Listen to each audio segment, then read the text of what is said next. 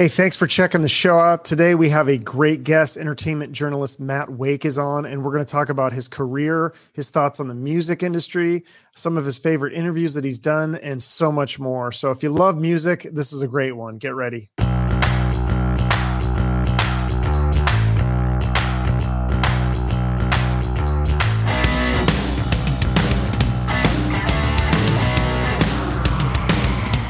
Please welcome Matt Wake to the Chuck Shoot podcast. How are you doing, Matt? I'm good, Chuck. How are you? Thanks for having me, man. Great. Yeah. Thanks for being here. So yeah, I kept seeing your name on Twitter. I felt like every time I go on Twitter, somebody's either liked your tweet or shared it or commented on it. And I was like, and then when I saw the article on Sleaze Rocks about Phil Lewis from LA Guns, and he singled you out as his favorite interview out of whatever it was, 125 or 200 interviews or whatever, I was like, I kind of want to pick this guy's brain a little. Well, yeah, and I didn't know that Phil had told them that was his favorite interview. Obviously flattered, huge fan of Phil and LA Guns and Girl, and when people do a lot of press and they actually didn't hate talking to you, it's nice. Yeah, do you think that maybe was why he liked that interview so much? Because you're like a true fan, you're like a hardcore fan. You were bringing up like more just like album tracks and things, and I think, and I've said this before, but good research gives good questions, which gives good answers, which results in a good article. And I think a lot of times these people get asked the same questions about the same stuff. And it could be worse. They could be digging ditches, but it gets old saying the same stuff all the time. But try to make it interesting for them. And, a key thing for me is also, and a lot of people are hip to this, but you start with what's new. They're there to, it's a business thing. They're there to promote their new work or whatever tour. And, if you start off with like the legacy backstory, like history stuff, I don't think you get them on your side as quick. If you think of interesting questions related to what they're promoting now, I think that gets them into it, and you go from there. Well, yeah. What I noticed that was interesting when I'm reading the interview is that you asked him a lot about things that he liked, rather, because I'm always thinking like, what's interesting to me, and then I think that the audience will find that interesting. But you were really asking him stuff about like some of his deep influences and music that he really liked. And I think that's what got him excited maybe. And, he gave some really good answers, like that band, the Heavy Metal Kids. One of the singers he mentioned that had inspired him was coming up. England having some really cool singers back then was this guy who was the singer for this band that was called in 1974, the Heavy Metal Kids, which is kind of a early time to have that name, but it was a cool band. It's like, sounds like glam rock humble pie. Like, wow. Yeah. I've never heard of them. So yeah, then how did I know you're a fan of Kiss, Guns N' Roses, obviously LA Guns. What other bands it seems like you are pretty eclectic with your music taste, right? I mean, when did you start listening to music, as a young kid or teenager or? Yeah. So, I was the oldest child, and my parents, they weren't like, they were awesome, but they weren't like super hit music people. So like the first band that I kind of found on my own and loved was Motley Crue. They're the first band I loved, and I still love them to this day. Me too. And like you mentioned, GNR, and then from GNR and it's funny how things lead to each other, because I found out about Guns through they were opening a leg of Motley's Girls tour that was coming through where I lived. So I was like, I haven't heard of them. I'll buy the tape. And this was early after Appetite came out. And I was like, this is awesome. And, my buddies I played it for, they'd like Welcome to the Jungle, but the rest of them were kind of like, does this band have like 5 singers? I was like, no, it's one guy, but he is insanely cool and good and different. And from there, like you read, their original guitar player was Tracy Guns. and then you're like psyched when you see the LA Guns release in, I think it was 88. And then like, even like, wow, this singer, Phil Lewis, he sounds cool. And then you read up on him and you're like, what? He was in a band called Girl with the guitarist, Phil Collin from Def Leppard. Right. Before they made it bigger, like it's, you know how it is, man. Yeah, you go down the rabbit hole, but that's harder to do back in those days. Before the internet, you had to like read a lot of rock magazines and things, and I'm assuming. And there were a lot of good ones, and some of them, I bought, but I'll be honest with you, man. Like a lot of us, I'm 50 years old, but like you'd spend time like in the magazine aisle of the grocery store, like while your mom was getting groceries, like reading Metal Edge, or like, in college, like I might have not had a ton of money back then to buy every issue of like Rolling Stone or Spin or whatever. But I started, I guess, subscribing to those in college. But and then, the occasional hit friend, like you always had that one friend who was like trading thrash tapes before thrash had made it. Like, what, Metallica? This is awesome. But everything from like that, kind of hard rock and heavy metal of the 80s. But then, I love the Black Crowes. I love Jane's Addiction. I guess, some of the, even to like the White Stripes, I liked them a lot. Recent bands, I like Dirty Honey a lot. And, I think they're really strong. And, it's, and I also love, and I certainly get what people ding them for, just like, but Greta Van Fleet, I love them. I think they're great. But if you're, of course, you have to expect and understand they're going to get dinged for the Zeppelin thing, but it's just like, I like Neil Young, but if some people think his voice gets on their nerves and they don't like it, I can understand that perspective. Mm-hmm. It's hard to reinvent the wheel at this point with rock music, unless you're going to start having a DJ and going the electronic route. I mean, and people miss Led Zeppelin. I mean, you can't see Led Zeppelin live anymore. So Greta Van Fleet might be the closest thing. I wish they would do a couple Zeppelin songs. I think they should just embrace it personally. I love it when they lean into it. Like I've seen like in some of their, they haven't released a live DVD, but they've released some pretty long concert excerpts on YouTube. But they'll have like the song remains the same style production where, and the song remains the same where there'd be like 4 Jimmy Pages, that kind of video effect. They'll do that kind of stuff. Like, wow. And the guitar player has kind of like a suit with like Cosmos type stuff on it. And I think they're starting to really, I hear a lot of Rush from their last couple of albums in there too, like early Rush stuff, or there's a difference, Rush was kind of a Zeppelin clone early too, but anyway, and also I think a key thing with Greta Van Fleet, there's no blues in the singer's voice really. Mm-hmm. Or not a ton. It doesn't have like Robert had a huge, and he's obviously the Greta guy's obviously was a musical theater kid. It's really easy to hear that. Like, I never thought of that, but yeah, I could see that because they wore the costumes and like I saw them live once, and I feel like there was a lot of like flowery backgrounds and things, and and I love them, and I saw them play a club here when they were first starting, and they were very good, very young. But I'd love to see a big production now, and like, but there's times where with the suits and some of the photo shoots, I'm like, dudes, just come out there with like no shirt on and leather pants, like Slash and 88 or something, and enough with the cosplay. But it's all right. Cosplay, that's what it is. Yeah, you're right.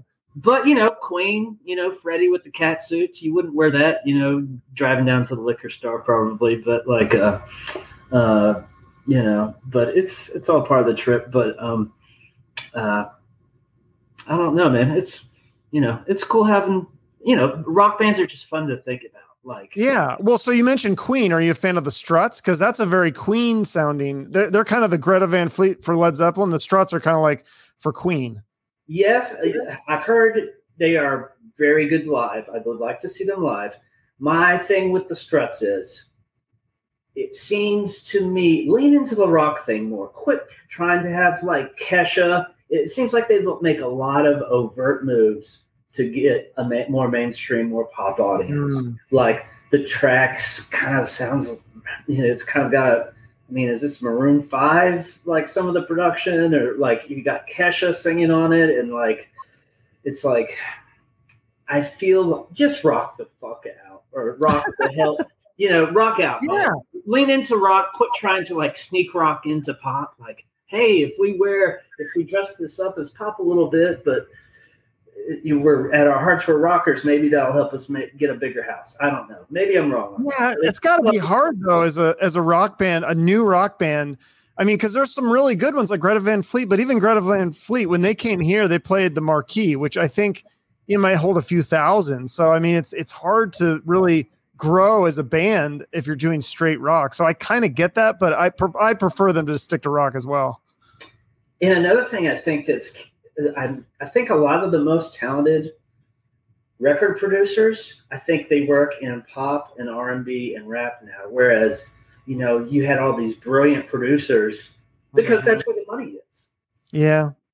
And I'm sure they like rock too, but it's like all these brilliant producers in the heyday when rock was the rainmaker, moneymaker. Like, it helps these bands, man. It helps having that, 3,000 foot up view of like, okay, I'm not in the band. A little more of this, a little less of that. Like, it's kind of like, I don't know. I think that's an underrated thing that I think as far as, because those you think about like the rock of the 60s, 70s, 80s, mid 60s through mid 90s. How many, it's just amazing. Like, I'm not the biggest Pearl Jam or Nirvana guy, but I love Stone Temple Pilots. I love Soundgarden. But you can't argue. The singing was awesome. One, there's a lot of really good rock singers. And I think maybe some of those guys now probably are doing the guys that would have been the new good rock singers. I think a lot of them are, probably pop singers or R&B singers or rappers the like innovative guitarists, like, Tom Morello is probably the last truly innovative rock guitar player that's reached a big audience. Like, I think maybe the guys who would have been the next ones are designing the next Apple Watch or the next social media platform, I think. Or they're DJs. That's the cool thing now is DJs are rock stars, which is so weird to me because when you see a DJ concert, they're literally pushing buttons on a computer and pumping their fists in the air, and people go nuts for it. Those concerts sell out way bigger than a Greta Van Fleet or Struts. Way bigger. But here's the deal. You think back to like, Van Halen's a classic example of this. I think obviously Def Leppard is. Rock bands that bring in young girls have a lot of young girls. Women drive the trends. Women drive the trends because one, you've got them buying the stuff, but then guess what? You've got a lot of dudes going because they want to be there too, because the young women are there and that's what young dudes are interested in, so. And some people just like that music. I had a roommate, and this was like, I guess it was the kind of early 2000s, and he would listen to EDM music all day, like just when he'd be like studying and on his computer. And I was like, because to me, it's dance music. If you're going to listen to it, you're going to dance. But he would just listen to it to like chill, which was very strange to me. Yes, it would not be my thing either. And I think another thing rock has, like, think how danceable, like, AC/DC is. Like, a lot of AC/DC songs are really danceable. Mm-hmm. Even, Van Halen, there's some danceable stuff in there. Like, I think hard rock that's danceable while still being rock and not overtly trying to, like, oh, we're going to put a DJ scratching on this or have a drum machine on this one song. Like, I mean, even Judas Priest, like Living After Midnight, that is a jam. You can shake your ass to Living After Midnight. But I think the thing with rock for me is a lot of those songs are songs that you're going to sing along to. And then when you start singing, then, if you're like me, and especially if you've had a couple beers or whatever, then you're really going to get your hands into it and do all the moves and stuff. And I don't know if I call that dancing, but it's like rocking out, I guess. I don't know. It's fun. I have a good time. Yeah, man. And that's, hooks, man. Yeah. Like, I think there's a lot of good, young bands that can play well, that come up with some cool riffs or stuff. And there are some good singers, but I think it's but to have a singer that has good melodies and they write good sing-along choruses like you're talking about, Chuck, like I just don't know if there's as much as that in the rock realm as there used to be. Yeah, definitely. So obviously, we could talk music all day. I want to come back to music, but I do want to ask too, like when you're growing up, were you fans of movies and TV shows and comedians? Because you interview other entertainment people besides musicians, right? Yeah, totally. And you know what? Like, that's the thing. The creative process. I mean, yeah, if you're making a movie or making a rock album or like coming up with a set of jokes, if you're a stand-up, like it's all the creative process, right? So like, it's interesting, and those people are inherently interesting to talk with because of like, there's craft in it, but also like Keith Richards, there's, he's always said he's like an antenna. He doesn't just sit around, well, I'm going to think of a riff today. It like, and it happens as a writer too. Like I'll think of like a story idea or, a turn of a phrase, but I don't really think of it. Sometimes I do, and I'll refine things, but a lot of times it's like, where did that come from? But as far as movies, like as a kid, I mean, I was like the perfect age, a little kid when Star Wars came out. So like, that kind of immersive storytelling. And I think an underrated thing about Star Wars is like, and even later stuff that I love so much, like Tarantino's Pulp Fiction, like, they didn't just like, here's the start of the movie and here's all of the main characters or most of them. They just roll the characters out slowly and subtly as part of the journey, like as opposed to like, okay, here's all our main characters, and this is who you're going to be carrying and watching. Right. No, I think he's the master of that. I find it sometimes annoying though that so many shows and movies now try to emulate that style and they don't do it very well. So it's confusing. Tarantino could do it because he was like I said, he's the master of that, but so many other people try to copy that and it's almost annoying to me. Yeah. And but I mean, I think, it's a tough, man, to be interesting and good for like, say 2 hours for a movie or like 6 hours for a TV show over different episodes to be good. I mean, it's hard enough to come up with a rock song that's 3 minutes that millions of people will want to hear and think is awesome and is good. And then multiply that times out to 2 hours or to 6 hours or to like for a franchise and sequel. It's like, that shit's hard, man. But comedians, I think some of those guys are some of the smartest people around. The really, really, really good ones. Like, I remember me and my then wife saw Aziz Ansari several years ago do a show in Nashville. And, it's well chronicled, some of the stuff that he's been through since then. But like, I would just remember one, it was really good, really entertaining. I was like, but secondly, I was like, this guy could be a brain surgeon if he wanted to. He could invent like. I think that's what his parents wanted too. Yeah, he definitely has it in him. I mean, yeah, and so I think clever people are interesting. And yeah, I mean, there's a lot of cartoony kind of people in, whether it's music or stand-up comedians or, film kind of people who steer that. But I don't know, man. The interesting, clever people are interesting no matter what. If the, if they're a cab driver and they're clever, that's interesting. They can be interesting. Some people just are, man. Anthony Bourdain. Holy shit. Yeah. I mean, people love him. Loved it. And he was just, some people are just, they have it, man. And, they work at it and develop. Like, he was a workaholic and determined and, but I mean, you can't go to the store and you can't take a master class video course online on how to be magnetic. Mm-hmm. No, that's true. And there's some people that you just, I don't know, you probably do you do most of your interviews on Zoom now, or maybe you've done some in person or with some on the phone, or has it been a mix?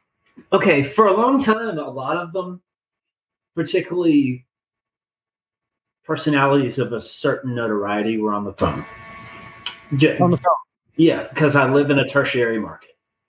Okay. But it'd probably be different if I worked for Spin full time and lived in New York or whatever. But I love Zoom. I love Zoom interviews. One, because they kind of see into your world, you see into theirs.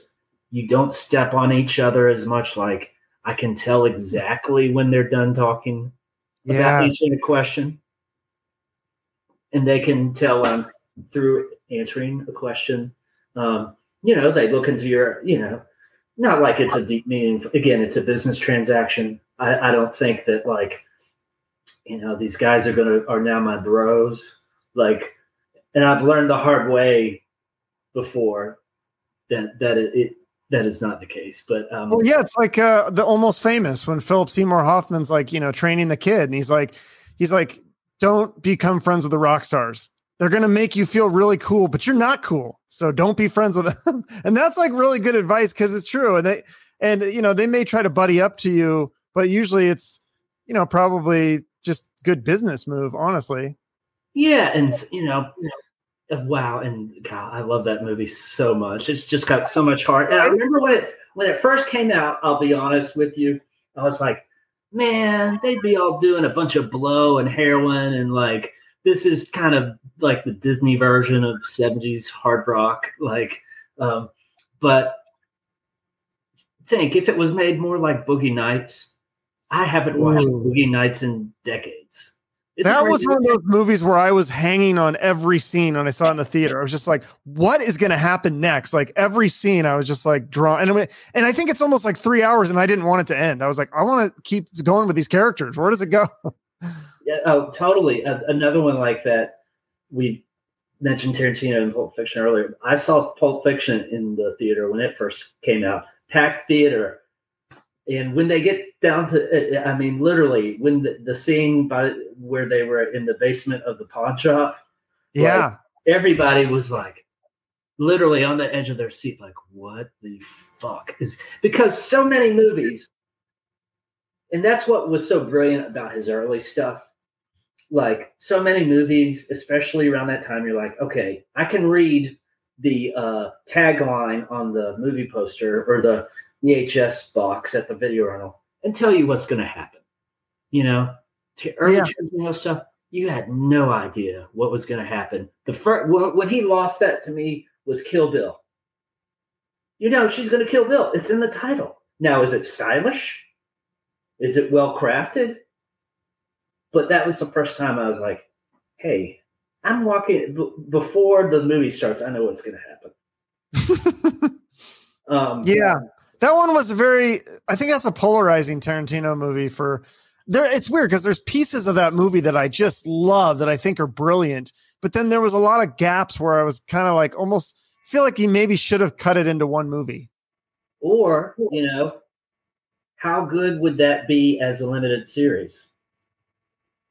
Yeah, there you go. I think, I'm sure a million people or a lot of people I mean, surely that's his next move. He said he only wants to make 10 movies. Yeah. But I mean, come on, that is perfect. Limited series on a HBO or whatever. Oh, I'm in, yeah. I just had Jizzy Pearl from Love Hate on, and he does a whole Tarantino homage in his book, and we talked about him retire, and like he can't be done, right? Wouldn't he want to be a mentor or a producer or something? I mean, it's sad if he just retires, because that is, to me, that's wasted talent. Yeah, and I think he's mentioned wanting to write books, and I'm sure that would be interesting. But he has such a visual panache, you know. And Jizzy Pearl, Love Hate, how cool was that record, man? That 91, the debut album. Yeah, they're the first like 2 or 3, I think, are pretty good, and then even some of his new stuff, I like it too. I'm like, wow, this sounds pretty good. So yeah, he's a fun one. But back to you. So movies, TV, comedians, you're a fan of all this art. So when did you start getting into journalism? I know you went to University of Alabama. Was that when you first started? Do you work at the newspaper there, or did you do high school? Or you know what? I'll tell you the story there. So at the University of Alabama, I was studying advertising, but I think one too many bong hits. I was like, one day on the joint, like, I don't want to trick people into buying stuff, man. So I switched to public relations, which part of that you had to take journalism courses. Okay. So I think I took one journalism course at the University of Alabama. The only 2 things I remember from that are, 3. One, ask your most difficult questions later. Don't start with, so why did you fire your drummer? Or that's good advice. It's good advice. 2, the inverted pyramid, of classic, more hard news type thing. Most important thing first, and in descending order into the least important thing about that story.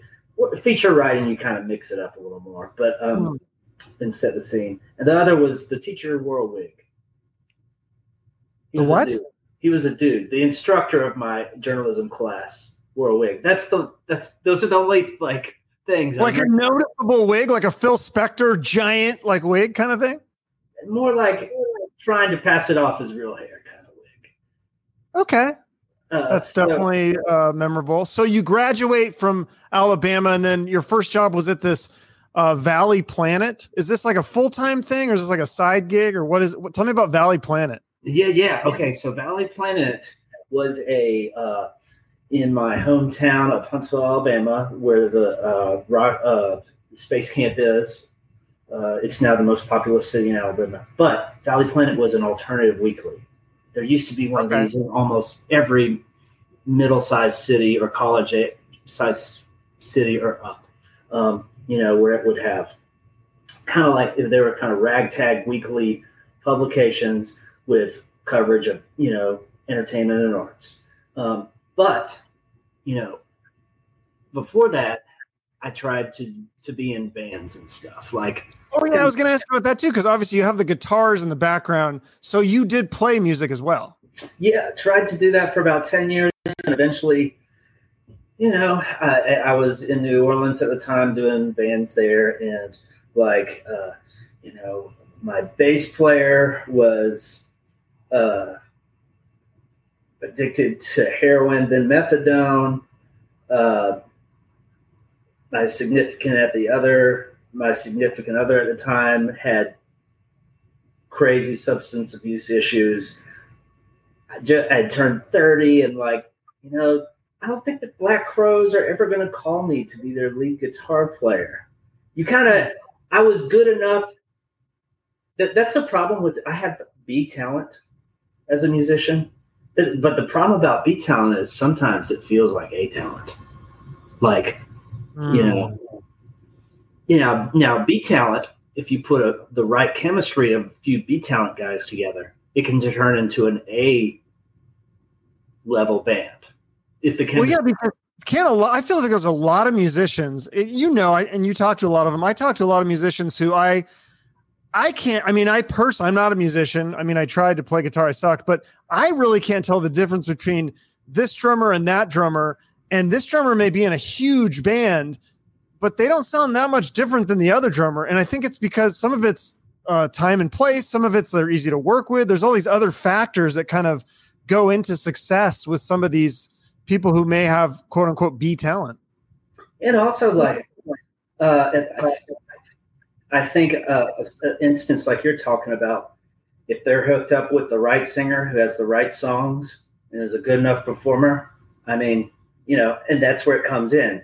Kind of life is Plinko, like the game on Price is Right. It's it's not just you, it's what you bounce off of.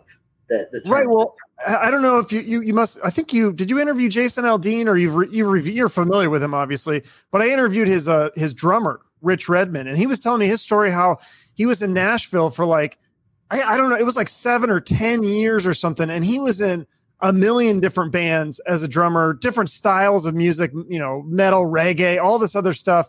And then when he found Jason Aldean, he's like, I'm sticking with this guy. I'm going to go wherever he goes. And I mean, that's worked out really well for him. So, you know, sometimes it's like sticking with, he said that a lot of the other people that he saw that were maybe more talented than him, they just didn't stick with it. And they would leave Nashville, they'd get a different job, or they'd quit the music business. And you know what? That's a great point. I have a friend who is the drummer for a pretty big star that, you know, he paid for a similar thing. He was in blues bands. He was in regional R&B bands, but he stuck with it long enough. And when he connected with this guy, this is a guy who has songs, he can sing, and people in his following, and he has a great career now playing drums for this guy. But so anyway, I tried to do the music thing, realized, you know, the Black Crowes aren't going to have me be their new lead guitar player. My girlfriend at the time, who had her stuff really together, she was like in advertising, was a pro, real sharp. And she was a friend before and a friend still. But she's like, hey, you know a lot about music and you have a cool way with words. Why don't you try to be a music writer? I was like, those guys are all failed musicians. And back then, like, it's more wide open now, but the lens of what was cool and good, like, I remember reading like the record reviews in a publication, a major publication, that in the same issue, they like trashed like a new Motley Crue album that I loved. It had a lot of good songs on it. And they gave like, you know, and hey, some rap is good, but they gave like a good review to some jive ass rap artist that no one remembers their name now. Like, and I was just like, there was a lot of that too, where I was like, people don't really like, you know, my music doesn't really have a lot of critical credence in these things, but it doesn't have to be that way. And I got the opportunity. So after like the music thing kind of petered out for me in New Orleans, I just got tired of slopping food on a plate for a day job, or working in a guitar store and rearranging the guitar chords for 8 hours in a day. Like, you're just like, I'm 30 years old. This isn't really working. I came back home to my hometown, went out to a bar, and I ran into a college friend that I had creative writing courses with, minored in English at Alabama, which I think was essential in taking creative writing. Kind of the merging of like what I learned in public relations classes, journalism classes, with the creative thing. I think it's helped me have kind of maybe do something interesting sometimes. But she was like, hey, my friend that I ran into at the bar from my creative writing classes, she's like, hey man, I'm working for this alternative weekly. We need writers. Why don't you come write for us? You were good. I liked your writing in our class. I was like, sure, I'll do it. And actually, like, I also sold advertising at this thing. That's how bad I was like, wow, I can have something to do with that's actually a viable career that still has something to do with doing cool stuff every day. Like, you know, I'm not in a band, but, you know, this would be a cool way to make a living. And like one of the first people I interviewed was BB King. He was That's cool. Yeah. Maybe my second or third interview. And like, I remember his pseudonym to call it. Like back then, cell phones weren't quite, this is 20 years ago. Cell phones weren't quite as big with people, particularly older people. And like I call it, and also cell phone reception was kind of shitty. So for interviews, you often used landlines. Sure. So I was supposed to call into his hotel, BB King's hotel, and I'll never forget it. His pseudonym was Pump Davidson. What does that mean? I don't know. I think it's just funny, like, like a lot of those rockers will have like kind of sexual innuendo kind of pseudonyms for hotel check-in names, or used to back in the day. So that was a key. It's all about getting, little toe holes. And I got enough clips there where I got started writing for the Daily here in Huntsville, which, daily newspapers before, it's well documented the tough time now, but back then that was a cool thing to get into. I started writing freelance for them. Then I got a job at a small community daily in Clemson, South Carolina, in that area. And see, there you got to interview stuff like who's the like Zach Brown, like when he was like coming up. So you'd get to interview. Now they never talk to a small market paper like that, but so there are opportunities like that, like they had me start my own alt weekly there, which was good experience because then you're used to working with people and you're on the other side of the glass. Like, okay, I know how it feels to be the editor now, so I want to be that way when I'm working for people. Consider that. But anyway, from there I got in with doing kind of the Greenville, South Carolina is a pretty cool market because it's small enough that it's not a pain in the ass, but it's got cool, nice stuff. And I got a job there working for their faux alt weekly. They're a Gannett paper, which Gannett owns. USA Today is their flagship. They own a lot of. Yeah, that's what my girlfriend works for them. I think they own Channel 12, or they did. I don't know. They own a lot of station there. What's that? They own a lot of TV channels, Gannett. Yeah. But anyway, there, I got to interview, like, that's the first time I interviewed Nikki Sixx, yeah, it said Motley Crue on your resume thing here. And so was that just Nikki Sixx, or did you interview the whole band? Nikki's the only one I've ever interviewed, but I've interviewed him for LA Weekly a couple of times. He's always really thoughtful and great. And the big thing in Greenville, I got hooked up. Gannett was also doing a nationwide network online called Metro Mix. They had them in all these markets, and eventually, they're like in Austin, New York. Anyway, the music editor liked my stuff and started using it in other markets, like, if say someone like Slash, who was on his solo career at that time, was coming through the Carolinas, and I interviewed him. Then they'd use it in other markets. How does that work? Do they pay you to pick that up, or they give you like a flat fee, or how's that work? No. I feel sorry for photographers because they have it worse. But like, like there'll be stories now, even like the AP will use, and it's cool because it gets your name out there and your content. I'll see, syndication stuff gets syndicated a lot, and I'm like, wow, I didn't know that story was also on U.S. News and World Report, or in Oregon at some place or whatever. And some of these companies own, a lot of different outlets in different markets. But a key thing, I kind of got off the track there, but the music editor, Andy Herman, was a very key person in my career. He was the music editor at Metro Mix. Then later, he became the music editor at LA Weekly in Los Angeles, where he resided. Still resides. That's a big one, yeah. And so after I left this Greenville job, came back to my hometown, Huntsville, was freelancing for Pace some, which was kind of a big deal back in the day.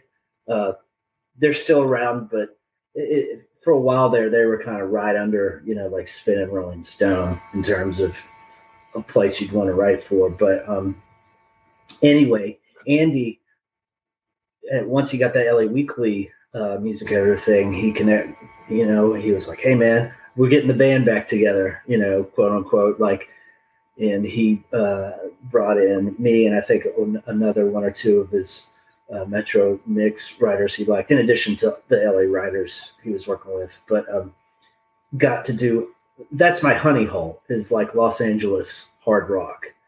Yeah.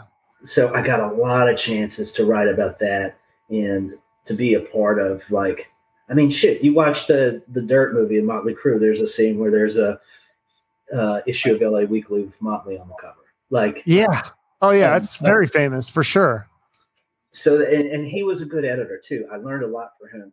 Like, I would advise, if people who want to be a writer, when you start working with good editors, notice how they edit it and give it your next story more to them in the first place, more like that. Oh, they like this, but not so much this. Well, I'll play to that next time. You can really learn from that. And also, he had good ideas. Like, he also taught me, and I think you got to watch it as a former musician, as a writer, because musicians tend to be, okay, this stuff is great, I think this stuff sucks. But you have to realize there are really good artists in every genre. Like, yeah. How do you handle that? Because I think I saw in one of the jobs you had to cover like the symphony and stuff like that. Must, as a rock guy, that's got to be hard to cover stuff that maybe you're not as big of a fan of, or maybe you are a symphony fan, but there's got to be something that you're covering that you're going, I'm not really a fan of this. So how do you approach that? You find every art, and the symphony, and it's interesting. That's something people rarely cover now because we can track. Around 2012, media outlets started getting really good at, as things went almost totally to digital. Well, they can track exactly what people read and what they don't.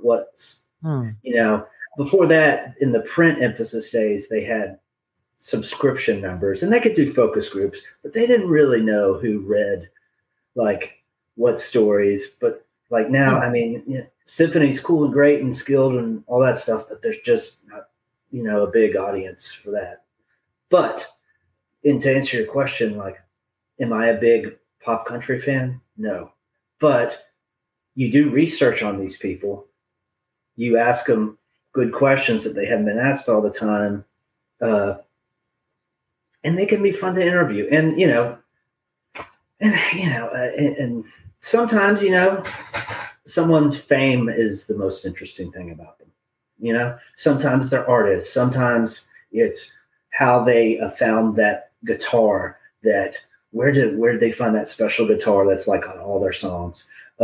Sometimes it's, what was their band rehearsal place like when the first time they jammed? Like, the whole deal is to try to make the reader, the person who's reading it on their phone or whatever, like, feel like they're in the room. You can't describe like the person's shoelaces and the doorknob and like the welcome mat, but like, unless, I don't know, there's something really crazy about the shoelaces, but it's putting them there, man. Like, and that's the fun of it. And to be honest, I love the research. I love the interviewing process. 20 years in, it's, the writing it's getting more challenging for me because I've done it so much. What I mean?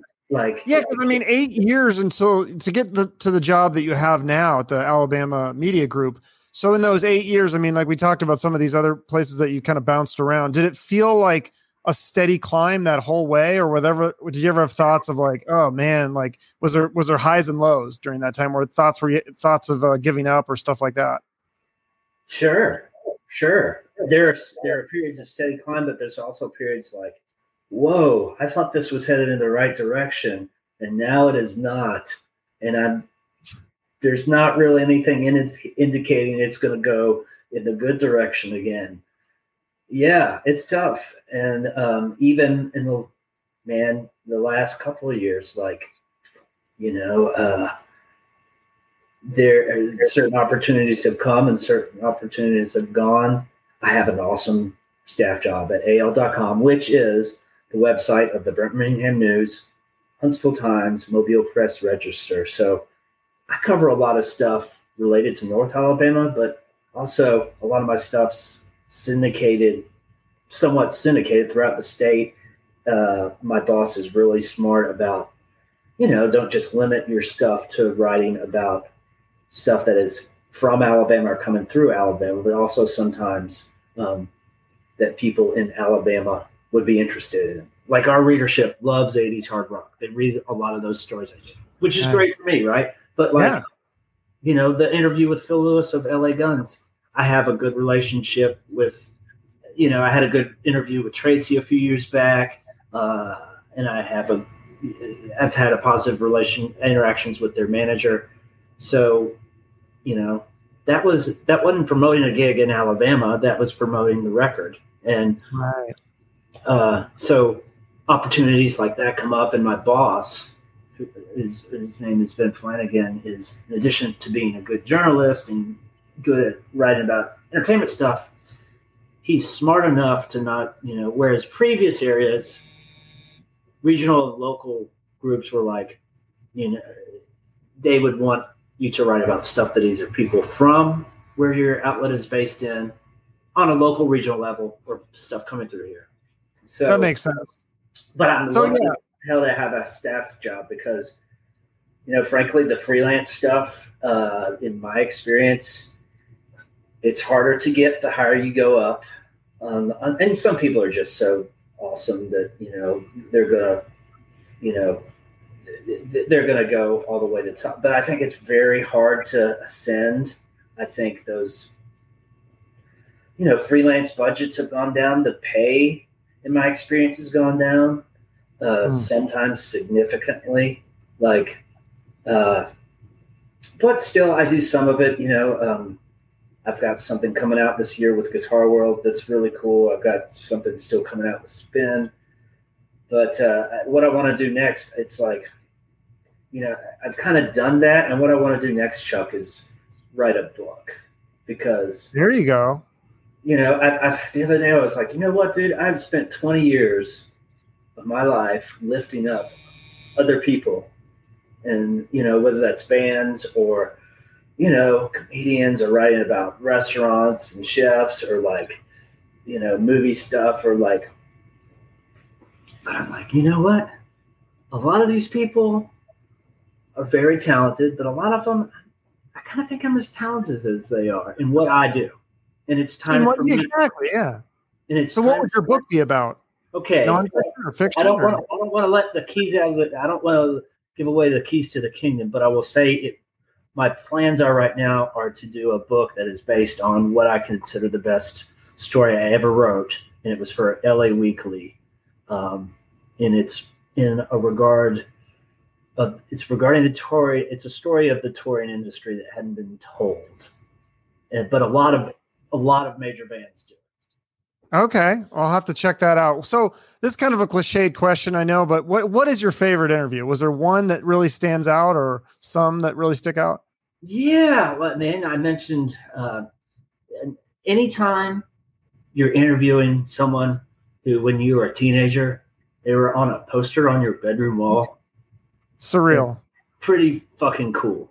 Yeah. And, I've been doing this enough that, early you might be a little nervous in your career on some of those, but now it's, it's really a thrill.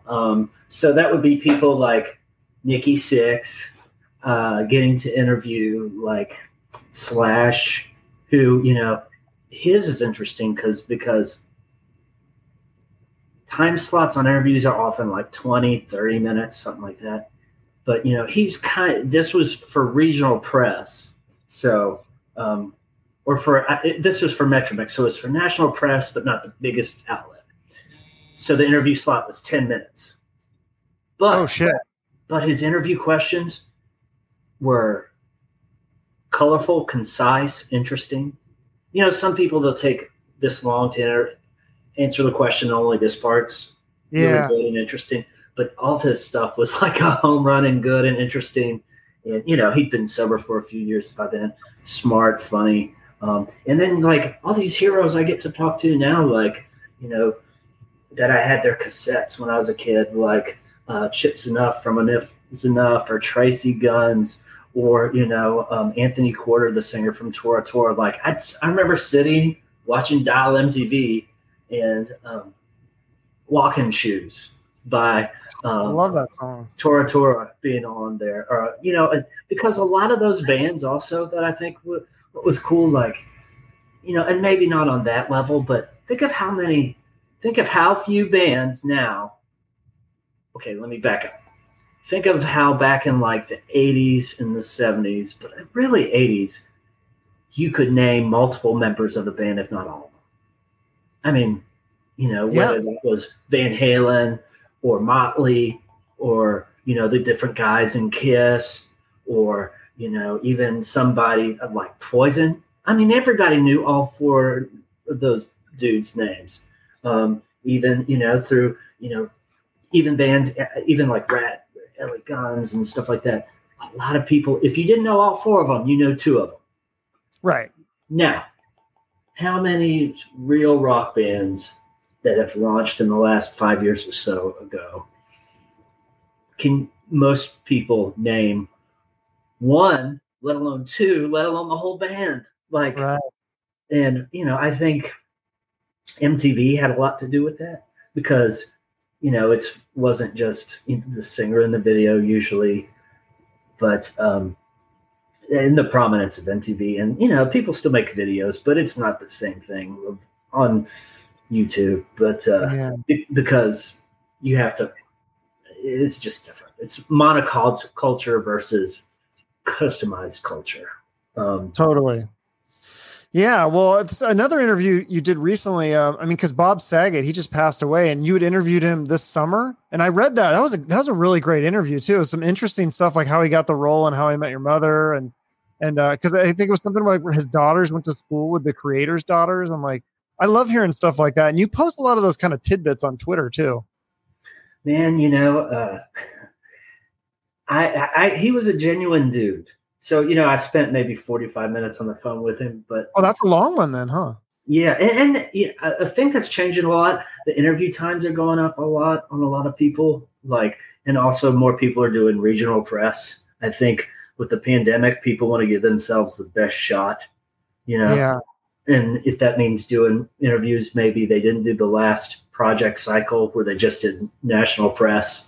Not everybody's doing that, but I think a lot of people are. But like that Saget interview, Bob Saget, where he starts talking about, I was getting, I got this awesome role. I can't remember. I think he was talking about Full House, or I don't know if it was Funniest Home Videos. But then he's like, I got this great house, but then I also got a divorce. And he kind of, I don't know, it was really human, man. And I thought he was really genuine. And, and anytime someone at the end of the, I don't include this usually in there, but, sometimes, one of these big guys, at the end they'll go, good interview, man. And Nikki's done that. Bob did. And it's the highest, and that's why I was so grateful for you pointing out the thing about Phil Lewis from LA Guns. That's so cool. He does a ton of interviews, and but the whole thing is these people are just inherently interesting, man. And I can't imagine and that's what part of the reason I want to do a book. Aside from a few iconic, journalism pieces, most people are going to remember a article or interview 20 years from now, but I can name you all the dudes in Poison. I can name you everybody who's ever been in the Black Crowes. I can name you everybody that's ever been in Kiss. Like, that's to create something that people care about that long, and most of the time brings them joy. Like, I mean, what a life. Eddie Van Halen's birthday's today. I think about this all the time. Like, especially before like the 90s kind of self-serious artists. Like, I love the Black Crowes, but they take themselves a little too seriously. The grunge dudes did, most of them, but how much fun I had listening to Van Halen, in the car with your buddies. Like I heard, I was listening to, I was on the treadmill. I was listening to the other day and listening to Van Halen, the 78 debut, and that song "Feel Your Love Tonight," and I'm just like, this. I'm telling you, man, this takes me right back to being a kid, and like I've got a decent car with a bitchin' stereo on my way to go pick up a hot date. I mean, like. 1,000 good times, Van Halen. Like, that was just a special band. And Eddie, like, he was a badass, but man, like the joy and like the smile in his virtuosity. No one ever had that. It's like Hendrix. You listen to him, I love him. He's great, but I'm like, yeah, this dude's gonna die. Like, it's just there's just a dark undertone, and Eddie had some darkness too. Like, you listen to Atomic Punk, or obviously Running with the Devil. Like, he struggled with alcohol. He was addicted to alcohol pretty heavily. I think that was definitely a dark thing from what I read. You never had a chance to interview Eddie or remember Van Halen, did you? No, that was a bucket list thing. I always hope to interview Ed. I haven't interviewed anyone from Van Halen. My friend Greg Renoff, of course, wrote the great Van Halen Rising book. And on their early days, if anyone who watches this, if you like Van Halen or you just like how interested in rock bands, this is the story of how Van Halen started. Like their early years, paying their dues, playing the backyard parties, how the brothers met Dave, and it goes all the way through their early stuff, all the way to the end of the first tour with Sabbath. It's incredibly researched. Mike Anthony was the one person in the band he was able to talk with, but he talked a lot with the producer Ted Templeman, but the cool thing, and what I loved about these LA Weekly stories and some of these other stories I've done for like AL.com and other people, like talking to the other. Guns N' Roses has a ton of people in the Guns N' Roses universe. Yeah, like true. The people who were in, like Chris Webber, who was in Hollywood Rose with Izzy and Axl. Like Izzy, was living in his house. Like Axl was, I forget which one.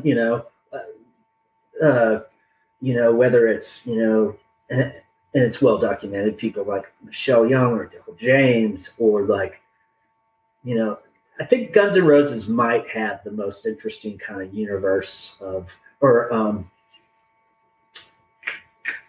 Mark Canner, who was Slash's big buddy, who took a lot of the early photos of them, like in his parents owned Kenner's Deli, very famous Los Angeles place, restaurant. That is a fun thing, because like what Greg did, he talked to all these Van Halen universe people, these bit players that help you construct because it's like Steve Gorman's book for the Black Crowes, who's an awesome guy, great interview and just a good dude.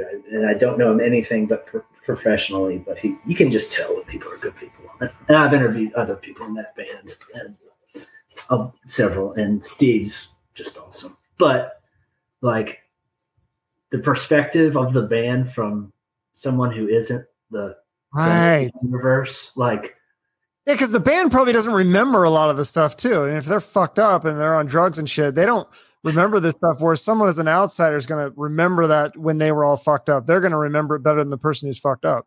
Also, like the egos aren't quite as big, and you got to have a big ego, I think, to be in some context, to be a songwriter and a kind of a front man, or like the Guitar Hero thing. But like Steve, he wasn't Team Chris and he wasn't Team Rich. He's Steve, it's like the catcher. And also, like, I think with Steve's book is so good, like I think there's been a few former major league catchers who went on to become pretty decent managers. And it's like the catcher sees the whole field. Mm-hmm. And I think the drummer, he's back there on the drum kit. He sees the whole stage, man. That's a good point. And his book, have you read Steve's book? No, I haven't. Yeah, I love reading biographies, especially rock biographies. Like, I think one of the most recent ones I read, because I had him on the show, was Stephen Pearcy. I don't know if you've read that one. That one's really fast. And that's where he talks about Eddie Van Halen. They were neighbors, and Eddie would come over and he'd be like, "Hey, did you got any booze?" Or like, "Can I keep my booze in your garage? I'm hiding it from my wife." And that's when I knew, like, okay, yeah, Eddie Van Halen definitely had a big alcohol problem, like where you're hiding booze and stuff. That's awesome. You got to interview Pearcy. And what a great band, Rat, and those records, so good. And his vocal style is so perfect for that, and like a cool kind of sound. And I got to interview him once for LA Weekly. There's a time when there were two versions of Rat out there. Yeah. We kind of did a story with that, but it was a thrill. Again, someone else who, like, how many times did I listen to Invasion of Your Privacy or Out of the Cellar when I was a kid? How many times did I see this guy on MTV? And he's like telling you about the time, we talked about the business thing of the two competing Rat bands at the same time. But we also got into, like, when they wrote Round and Round, like, I don't know, man. It's like it's cool. You got to talk to freaking Stephen Pearcy, man. That's so how cool. We're lucky. We're lucky. Yeah, no, for sure. It's amazing. Some of these, like you said, if you have a poster of them on your wall and then you get to sit down and do a face-to-face and they give you that time, I mean, it's a real treat. And then for the fact that you're going to record this interview, or in your case, you're going to write it up, and then other people are going to be entertained by that. That's even more amazing. I like that, passing along that energy that you get from that person's music to, like, yeah, we have stuff we do. It's a part of that signal chain, man. It's cool to be a part of it. Yeah, absolutely. Well, thanks so much for doing this. I appreciate it. I do like to end each episode with a charity. I can't remember if I told you. So I don't know if there's a charity or cause you want to give a shout out to here. I know you're a big cat guy. I don't know if there's something else that is near and dear to your heart. Yes. And where I got my cats from, I am a big cat guy. Pets are great. They're good buddies, good comic relief. I don't know how you get your cats to cuddle with each other. Our cats, we have two cats and they hate each other. It's like, really, I don't know how you do that. I think, what I think? I think they came from different places, but through the same shelter called New Leash on Life instead of New Lease on Life. But they do foster parents a lot of times, where these families will take care of the little baby puppies or kittens or whatever. And these cats, man, like, that would be, yeah. I think New Leash on Life here in Alabama, where I am, would be, I don't know, man. Yeah, it's just cool, especially during the pandemic. Yeah. I'll throw that in the notes along with the website with all your writings. And then also, I guess people could Google you or follow you on Twitter. Definitely follow you on Twitter, because you post some really cool stuff in there. Like, there was one the other day you had, I didn't know Mike McCready was in a hair metal band like in the 80s. It kind of sounded like Rat. And so stuff like that is really cool. The picture you posted of Weiland, for Scott Weiland from Stone Temple Pilots, where he played football. I'd never seen that picture before. So you're a fun Twitter follow for sure. Oh, thanks, Chuck, man. I appreciate that. It's fun. The rock community on Twitter is really fun and generally positive, I think. Yeah, I agree. Absolutely. Well, thanks so much for doing this. I'll get this episode out soon, and I'll talk to you later. Cool. Sounds good, Chuck. Let me know, and All I'll right. share it. Okay, thanks. Bye-bye. Enjoy it. Bye. Once again, thanks to Matt Wake. Follow him on Twitter. He posts some great stuff, and he has written some great articles. So I look forward to that book when it comes out. If you enjoyed this interview, let me know either with a YouTube comment or on social media. And of course, make sure to follow and subscribe so that you're in the loop with future episodes. I appreciate all your support with the shows. I know the guests appreciate your supporting them as well. And of course, if you have a few extra bucks lying around, you can always donate to the guest charity. Have a great rest of your day, and remember to shoot for the moon.